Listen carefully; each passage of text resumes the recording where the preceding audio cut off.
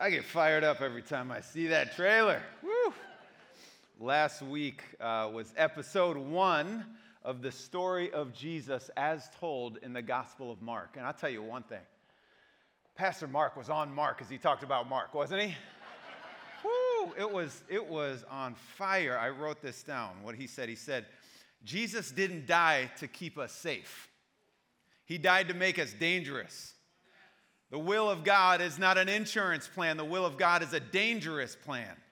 When did we start believing that we could become like Jesus without being betrayed by Judas, mocked by Pharisees, tempted by the enemy in the wilderness, and crucified by Roman soldiers? When did we start believing that God called us to safe places to do easy things with nice people?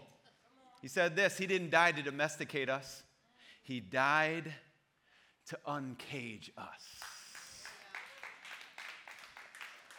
Is church a celebration of historical facts, a recitation of just rituals that we have? Is it a religious observance? Or is church a powerful celebration of the people of God coming together to lift up the name of Jesus and be filled in the Spirit so that life is in us and life is all around us? Listen, back in the day, we used to go to an old, stinky, old gym at Giddings School, not far from here.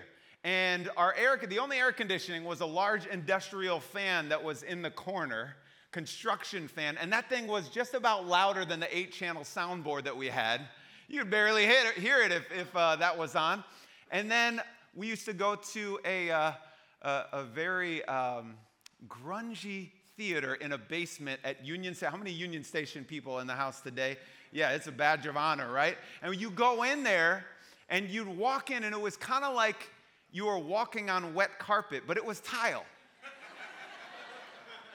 And it would talk to you when you would walk, because it would be the... You know what I'm talking about? Have you been to that theater before? And I don't know what it was. It was like a cocktail of soda and mouse poop and chicken wing sauce and I don't know. But you didn't just go to the theater. The theater then went with you wherever you went through the day. And the cleaners would come in before us, and they'd take leaf blowers, and they'd just blow the popcorn and the chicken wing bones into our stuff underneath the curtain. This was our church. And, we'd go there, and we had a large, very nomadic crew that would come in from the streets. And a lot of times, they would use our bathroom sink as the shower. And so that was just the whole thing. And guests would come in, and they'd go to the bathroom, and hello, well, hey, welcome to National Community Church. How are you? Well, we hug here, give it. No, I'm good to go, and I'm stepping out of here. And this was where we were. You remember the Ballston days. We were at the Ballston Theater, and it was like every other week. Where's my Ballston people? Ballston people, come on, give a little shout. Every other week we had a fire drill, didn't we? But it wasn't a drill. We would have to leave in the middle of service because old Dougie was on the popcorn machine again, and the popcorn grease caught on fire. Just happened to be over our nursery. This was what church was, right? And we got to leave again, but it would keep the sermon short. Come on, say praise God. We don't have any fires here. I'm sorry to let you know. And then we had the days at Lincoln Theater, and we would go in, and there was no kids' space, right? And we would have to take the staging rooms in the back. The dressing rooms in the back became our kids' area because we didn't know what to do. We'd find corners in the bottom below the theater, anywhere we could to make it happen. And then we had Echo Stage, and you would walk in, and 200 gallons of bleached smell would hit you as you walked in because 3 hours before, people were clubbing in the space, and so they had to clean it out. And it was the longest bar, I think, in the city, and so we'd put a big old bar curtain over the bar because people would walk in and they think, wow, this church is innovative in their sacraments. Did Jesus turn water into Hennessy or what? So we cover it up, and people would try to live in blessing of the sacrament while we weren't looking. And this was what we did. And when we pushed people in this, we'd pack people in this small little theater in Georgetown, and we'd just try to make things happen in Potomac Yard. And we've been all over the space because we just believe there is power when we come together as the church to lift up the name of Jesus. This is who we are. It's in our DNA. It's in our blood. It is our history. It is our destiny. And that's this. We do this. Why? Because we believe there is power when Jesus is in the house. We don't just come together to play church, to patty cake Jesus. No, this isn't a community college where you come for an hour or two and you just get what you need and then you leave. This is not a country club where you show up to be entertained. We don't have country clubs in the city. No, you come into the city, you're going to do work, right? We come into this house, we're going to do work. This is a place, this is a house of healing. This is a turnaround where you come in one way and you leave another one because Jesus is in the house. He is showing up and he's ready to do his work on our hearts, on our lives. This is the church. Can I get an amen from somebody? Amen. He didn't die to domesticate us. He died to uncage us. You know what unlocks the cage?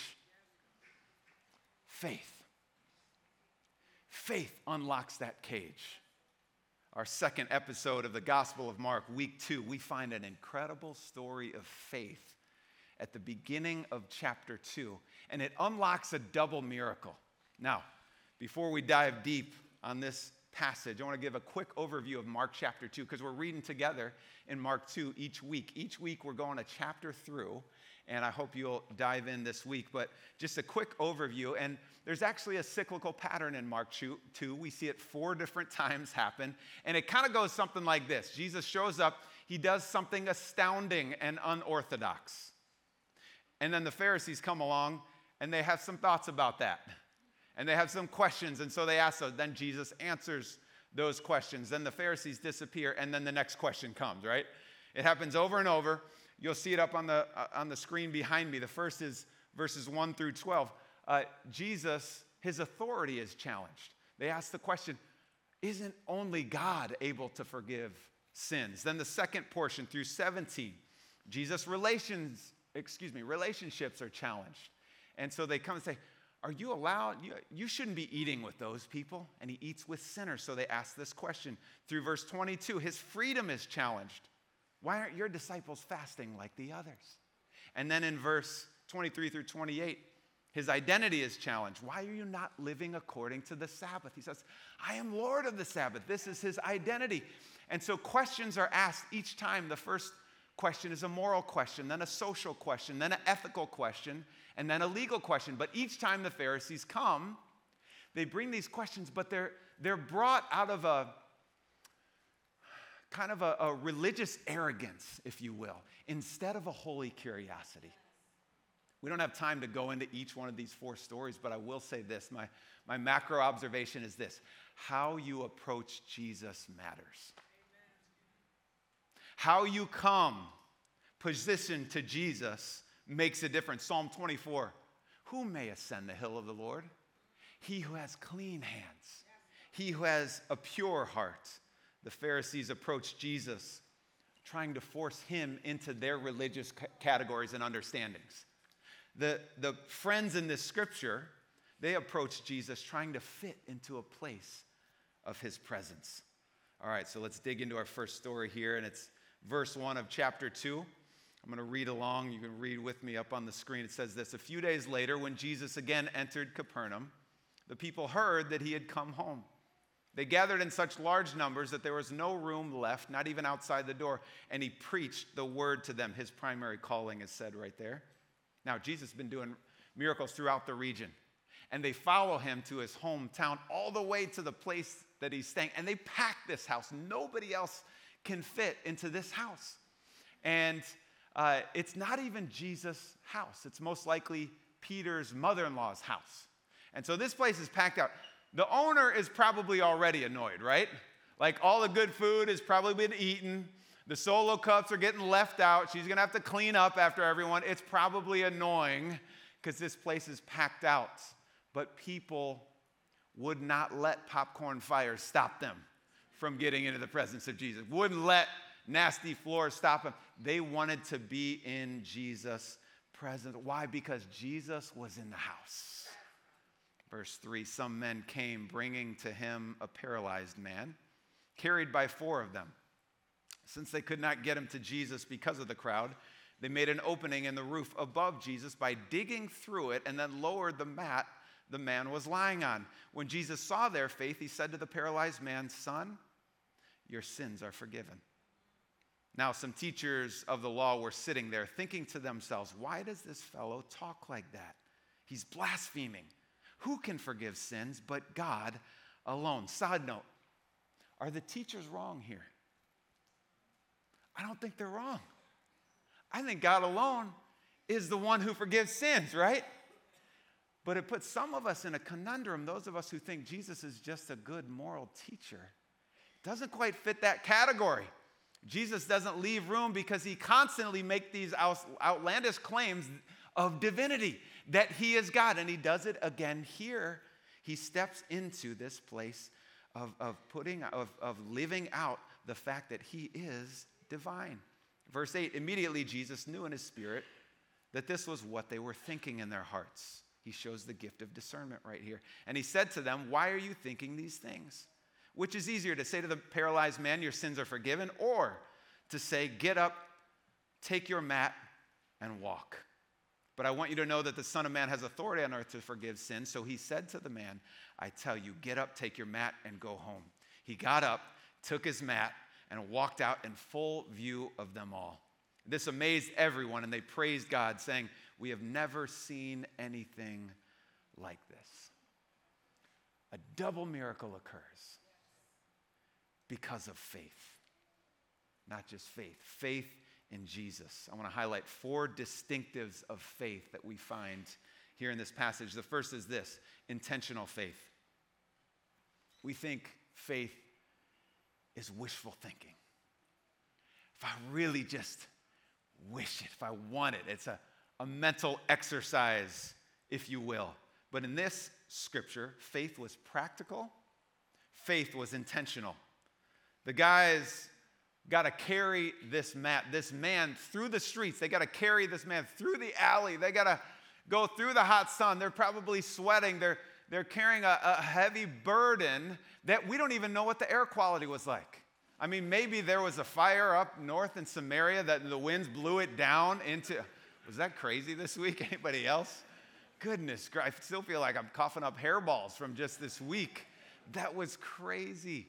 But these guys they're out there. They are working. Their faith expends calories, right?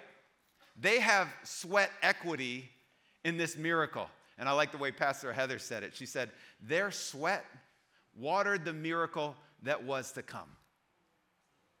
I know some of us know this is true, that someone else's miracle is on the other side of your faith. Have you experienced that, right? Your miracle came on the other side of somebody else's faith, on the other side of somebody else's life, on the other side of somebody else's checkbook, on the other side of somebody's calendar, on the other side of somebody's active trust and faith in Jesus. And we thank God for those who have come before us. There's 2 sides of the coin to faith. The first is the content of your faith, which is what you believe. But the second is the action of your faith, how you believe. Okay, you have a belief, but how are you putting into action makes all the difference in the world. Now, we look at the scripture. You know what the friends are doing here? They're just prayer walking. That's what they're doing. They are walking through their neighborhood to get into the presence of Jesus.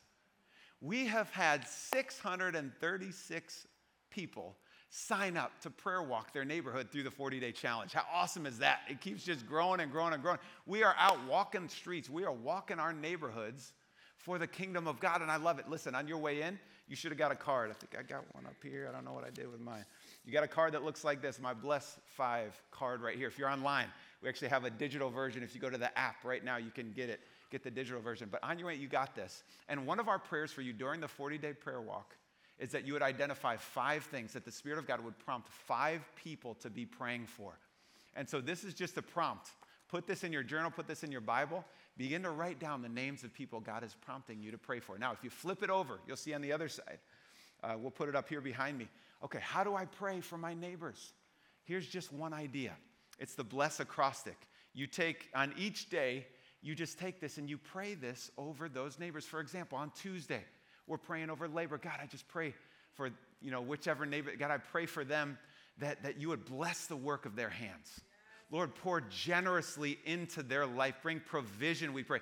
Pray that it wouldn't just be, God, I pray for Orlando right now, that it wouldn't just be a job, but that it would be a calling to step into purposes that you have laid out before. And you just begin to pray these things over your neighbor.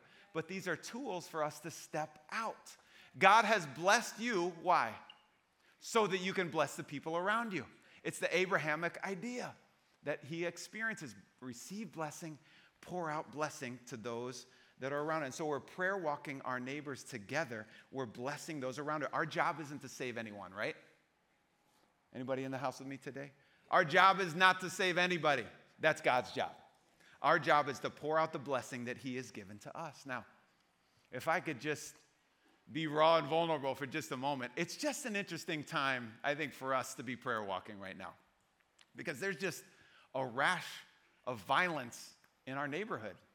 And so it's been crazy the past couple of weeks. I mean, from armed robbery to multiple corners right around our house to even this last week, we had some contractors working on our house, and they were robbed at gunpoint on our porch, beat up. Their cash was taken. We weren't home. They were on our porch. This happened. In this last year, we had our house broken into while we were sleeping. Our computers, a bunch of the kids' stuff was taken at night. Thank God nobody got hurt. So we gave God praise for that. But it's just crazy when things around you are happening. And right now at this very moment, our neighbors are blowing up our WhatsApp group and trying to figure out what do we do in this season. So trying to get the police to come out, have a meeting, try to put more speed bumps. There's like all these things that are trying to happen. So this is a bit raw right now. So here's where we're at, right? And we're out. Okay, so we're going to prayer walk for 40 days right in this season. And our neighbor's trying to figure this out. One of our neighbors a couple doors down said, man, because this stuff is happening in the middle of the day. I'm just not going to walk our neighborhood right now. So we've got neighbors just not staying in their house, not walking their neighborhood. In the meantime, hey, we'll be out there, guys. We'll be walking alone out there in the danger. It kind of feels like, remember that old cartoon where the two deer were together in the field and the one has a big old target on his chest? He's like, bummer of a birthmark, Hal. I mean, all right. None of y'all are walking out here, but the people are looking to do some bad things. So we'll walk. We'll take it for everyone. They just put the target on our chest, right? That's kind of what it feels like right now as we're prayer walking. But listen, we're going to do what we're going to do. And we're going to walk for the kingdom of God. And we're going to walk in confidence with the Spirit of God on us. And I'm trying to live our great calling, which is to love God and love our neighbor. And so God's going to prompt us as we prayer walk our neighbors, our neighborhoods. And I'll admit this, I'm still trying to grow to be a good neighbor. And I start to compare, and I'm like, I don't live up. Like I see Matt Johnson over here, who just has his smoker out all the time. He smokes meats for the neighbors, and they just come over to his house. I'm like, dogs, I gotta be a better neighbor. All right, I think about the Gonzaleses, Heather and Nathan, and they're just so intentional and fantastic in being involved in their kids' schools' lives. And they're just so good at that. And then I think of Miss Tina, who's always walking dogs through the neighborhood. She gets kids to walk with her, and everybody loves Miss Tina. I'm like, I got to grow in neighboring. But I've also found this. As I prayer walk, as I'm intentional, God has allowed me to be a presence of peace in our neighborhood. We all can find our place. And for whatever reason, God uses me to step into these places, whether it's a car that just crashes into the house right around the corner, and I got to show up because things are getting crazy, right? Or whether it's the drug busts that are happening in houses around us, just showing up and being a presence for Jesus. Or even the other night, this individual who had to be high was out just cracking on cars, and I had to jump into our van and move it so it didn't get cracked on. And then I come back just to be a presence there, and there's a single woman in her car. She's just afraid to get out of the car. No, I'm not getting out of the car until I absolutely know he's gone. It's okay. Hey, I just want to let you know, I'm just going to be here. I'm not leaving as long as you're in your car. I'm going to be here with you, okay? So we're going to get you from the car into your house. It's going to be okay. Listen, if they want to get to you, they got to go through me. So that gives you like 5 seconds probably, but at least you got somebody here to give you a head start, right? It's like, you don't got to beat the bear. I just got to beat you, and the bear will get you, right? And so here's the thing. As we prayer walk, number one, we are pushing back spiritual darkness. We are warring in spiritual realms. I believe that. Do you believe that? We are warring. That doesn't mean life isn't easy and just show up and everything's good. That's not true. I'll give you a whole lot of stories. I just give you the tip of the iceberg right here. I lived in the city a while. We're pushing back darkness though. But number two, as you prayer walk, God will open up your eyes to be you amplified with the presence of Jesus for your neighborhood. So we're going to be intentional. That's our calling as we prayer walk our neighborhoods. Okay. So we see an intentional faith, number one. Number two, a tenacious faith. The friends show up to the house. They're just plain no room. You know what? They don't take a number. They don't get in line. They don't get hors d'oeuvres at the bar around the corner. They just keep going. Okay, well, let's go up to the top of the roof then. They go up to the top of the roof. How do we get in? The scripture says they start to dig a hole in the roof. So first century roofs would be flat roofs. They would be made of thatch and cross beams and sticks and clay and mud that would harden over time. So they literally, it's not like opening up a sky roof hatch, right? And then just dropping in. No, they got to dig a hole. Back to sweat equity. They got to work to make this happen, but they are tenacious in their faith. They are tenacious for their friend. They will not be stopped because they want to get into the presence of Jesus. Some of us have lost the tenacity in our faith. And we have a tepid joy in our hearts, in our lives, because we have a tepid faith. We're halfway in. We're not pushing all the way in. And we still have maybe a tenacity in another area. We're tenacious, working on our body, right? Exercising. And yeah, I want to look good. I want to feel good. And that's where we're tenacious. Or it's our career, right? Okay, I got to cheat this stuff so I can just go all in on my career because that's where it's at. I got to lift myself up and make a good name and a good resume. Or maybe it's even to set your kids up well, right? But what is that area where you are tenacious? But some of us have lost tenacity in our faith, and we wonder why we're living a miserable Christian life. It's because we're just doing this in the water, in the pool. We're just going like, this is torture. Have you ever done that at the pool? Nobody, you just stand there, I just got to wait. You just got to jump in. Just go all in. And then you jump in and you enjoy the fruits of the pool, right? You got to jump in with faith. Go all in. Have a tenacious faith. May God give us a white-hot passion for the things of God, to not be stopped for our friends, to not be stopped for our neighbors, to go after him with a passion that he has filled every single one of us with. Today is Baptism Sunday. It's a good Sunday. Our last baptism, Catherine was among many who decided to get baptized. And Catherine, they didn't talk about faith in her house growing up. And her parents ended up getting separated. And her dad really was absent in her life for a lot of her growing up. And it became a real challenge for her. And she found herself in a place of depression, really down and kind of spiraling in the season. And her family, specifically her aunt, kept coming back to her. You need to come to God. And kept talking about the Lord. And listen, here's what Catherine shared. She said, I had no background with God, but I just kept hearing God, God, God, God. So I started to pray. And God started to help me spiritually and emotionally. My aunt invited us to NCC and I began crying that Sunday and just felt filled with the Spirit. Yeah. It led to my decision to get baptized. And I went from wanting to be a part of a crowd to just releasing that social pressure. I found myself maturing and talking differently. God even helped me to actively forgive my father. Wow. If God could forgive me, I can forgive my dad. Yeah. Instead of living in a resentment that is actually just hurting me. Since Catherine has gotten baptized, she's gone from kind of shy and timid to this bold action. And her, along with Bulu, who also got baptized last time, and become buds. Now they jumped in and they're serving on our First Impressions team. And they're coming to every house of prayer. And they're just going for it, living boldly because of what the Spirit has done within them. Now, here's what's cool. So Catherine's mom started coming to NCC and started stepping into faith. And Catherine's mom has decided to get baptized. Today. She's getting baptized today. And now, she's a little nervous because of the language barrier. But I told her, listen, at NCC, we believe in Pentecost. So when you get in that baptism water, you can confess faith in any language that you want. Okay? And we're going to be good with it, all right? And then I said, and you know what? Also, we're going to be behind you. We're going to be cheering you on. We're going to be celebrating. You don't have to be nervous. We are with you. You got my backs on that one, by the way?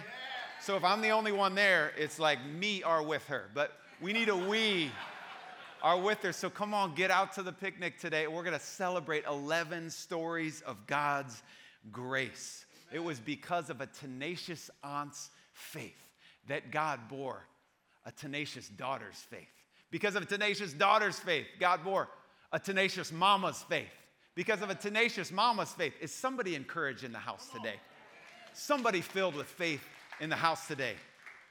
Which illustrates our third point. They had intentional faith. They had tenacious faith. Number 3, they had a unified faith.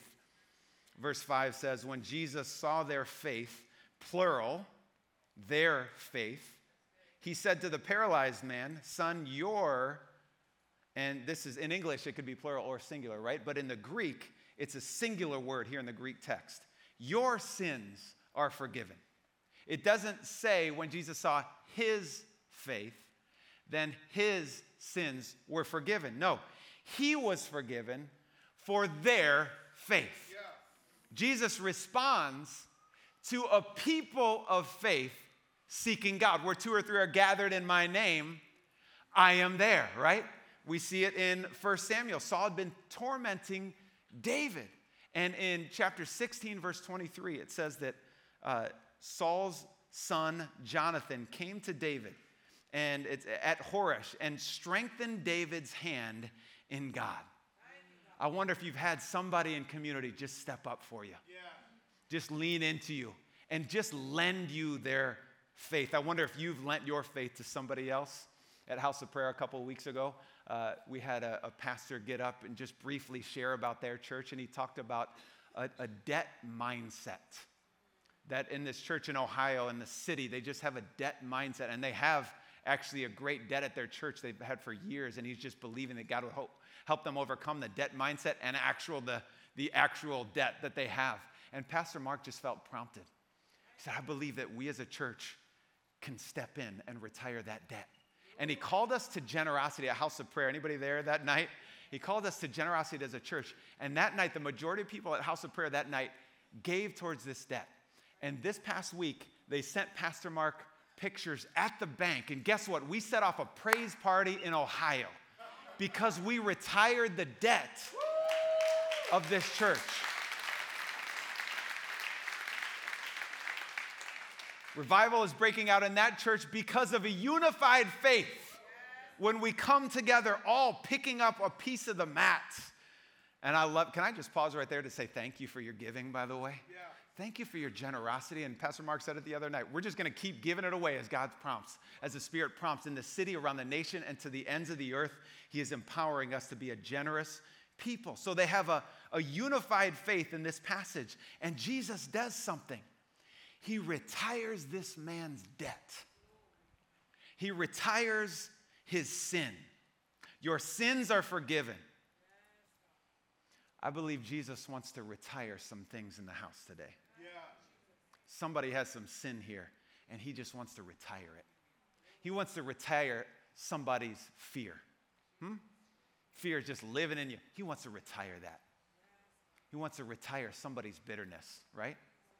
You can feel it right now. It's intertangled in your spirit is bitterness, unforgiveness. Jesus wants to retire that. Yeah. He wants to pull it out and release it, cut it off, and let it go. Through the power of the Spirit, he can do all things in Jesus' name. Now, Jesus does this in the scripture. And it's this amazing, he does an amazing thing here. He forgives the man's sins. Yet, they came for something else, didn't they? They didn't come for his sins.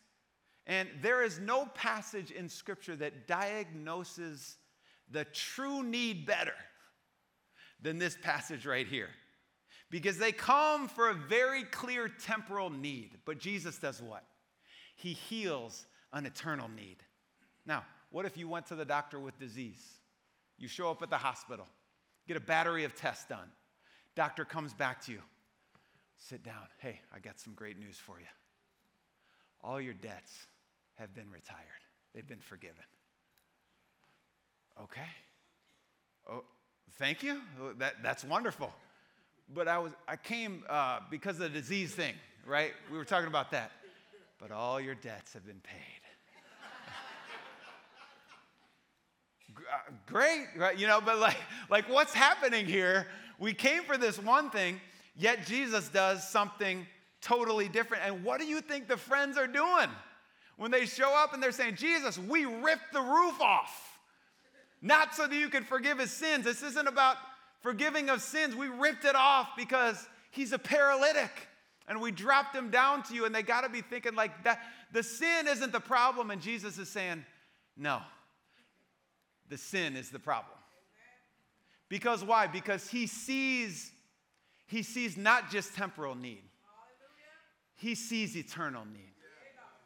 And he drives to the deepest need possible that we have in our lives and in our spirits. Let me just ask this question today. For those of us who bring a problem into the house, can I just pose this question? What's the problem beneath the problem? Yeah. There's the problem. What's the root cause underneath that? So I come in and I'm just angry. Filled with anger in this relationship or in this area. Don't just live at that level. Don't just ask for just a combing over of that anger. No, what's underneath that? Jesus wants to bring eternal healing into our spirits. He wants to get underneath the surface. Catherine, she didn't just come to get a surface level. No, she got into the presence of Jesus and she received eternal life in Jesus. And then guess what happened? Along the way, all this resentment and bitterness and the spiraling and the emotion, all that came alongside when she found life in Christ. So he forgives his sins. But the fact is, he does heal him after this then. And the friends aren't focused on religious correctness here. They're focused on Jesus being in the house. And so we find our fourth point of faith, which is this. They have a focused faith. The power isn't just in having faith, right? The power is in the object of our faith. What do we have faith in? I've heard it said this way. Faith is what we look with, not what we look at. Wow.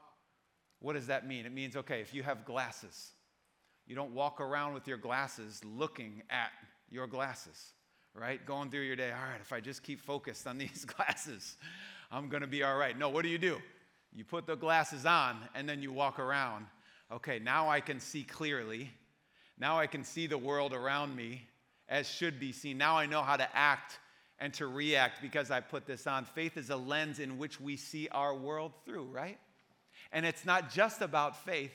It's about the object of our faith. We don't just have faith. We have faith specifically in Jesus Christ. We tend to make everything about us, don't we? Even our faith, we make it about us. Well, I don't have enough faith. I don't have intense faith. Or I don't have faith like that person over there. No, the people, the friends in the scripture they didn't stop when they got to the house and it was full and say, oh, okay, guys, we just got to, come on. We got to wish harder. We got to hope harder. Let's stop it. No, they just kept going. All right. Shoot, what do we do? All right, we got to keep going. They go up the stairs. They go to the roof. They dig out the roof. They had a tenacious faith. They had a focused faith. What was that focus on? The focus on Jesus is in the house. We got to get into the house because Jesus is there. That's where we need to be. And they get in, and then Jesus says, when I saw their faith. And then the miracle comes. Jesus doesn't just forgive sins then, but he invites the man to participate in his own healing. Pick up your mat and walk. And he's healed and saved, and he walks away a new man. And the scripture says This amazed everyone, and they praised God. Faith begets faith. When you live out faith, it will be multiplied. Our response can be like that of the Pharisees, which came to Jesus and just questioned with an arrogance in their life. Or it could be a response like these friends who come to Jesus and they have a holy curiosity, just wanting to get in his presence because Jesus was in the house. Can I tell you something today? Jesus is in the house. Yeah. Don't tell me you didn't sense his presence when we were worshiping earlier. Jesus is here and in the house. And I'm going to slip ahead to episode 15, the end of the book. In the end of Mark, Jesus doesn't stand up and he doesn't lift up his hands and heal thousands of paralytics. No. He gets at the end of the book and he lifts up his hands out wide and he gives his life so that our debts could be forgiven, so that our debts could be retired. And he goes out wide and he sacrifices his life on the cross so that we can find new life in Christ. Albert Mohler said this. He said, the world tells you the problem is outside of you and the solution is inside of you. But the gospel tells you that the problem is inside of you and the solution is outside of you. And that solution is Jesus Christ. At the end of the day, the paralytic was on the ground and he couldn't get up. Jesus was upright and he picked him up. He brought him up to be upright. And what did Jesus do? Jesus went down low onto the cross and he traded places with the paralytic. He trades places with you and I when we come to him in humility and holy curiosity, in faith, and give him our lives. He will trade places with us. And so today we receive your grace. For all who will come, Lord, you invite us in. We thank you that your word for your promises that teach us, Jesus, of your grace. For God so loved the world, he gave his only Son, that whosoever believes in you shall be saved. So, Lord, for those of us who need to take a step of faith for the first time and put our trust in you, Lord, I pray right now you would strengthen their legs, bolster their faith, allow them to admit their sins and their wrongs, to confess who you are, God, and then to step in and follow you fully as Lord. And for those of us who have gotten apathetic, I pray today that you would breathe into us, breathe into our lives, lift us up, pick us up, and help us to live in a white-hot passion for the things of the kingdom of God. And now as we worship together, we pray that faith would fill this house as a community of faith, that we would bring full honor to you. In Jesus' name we pray.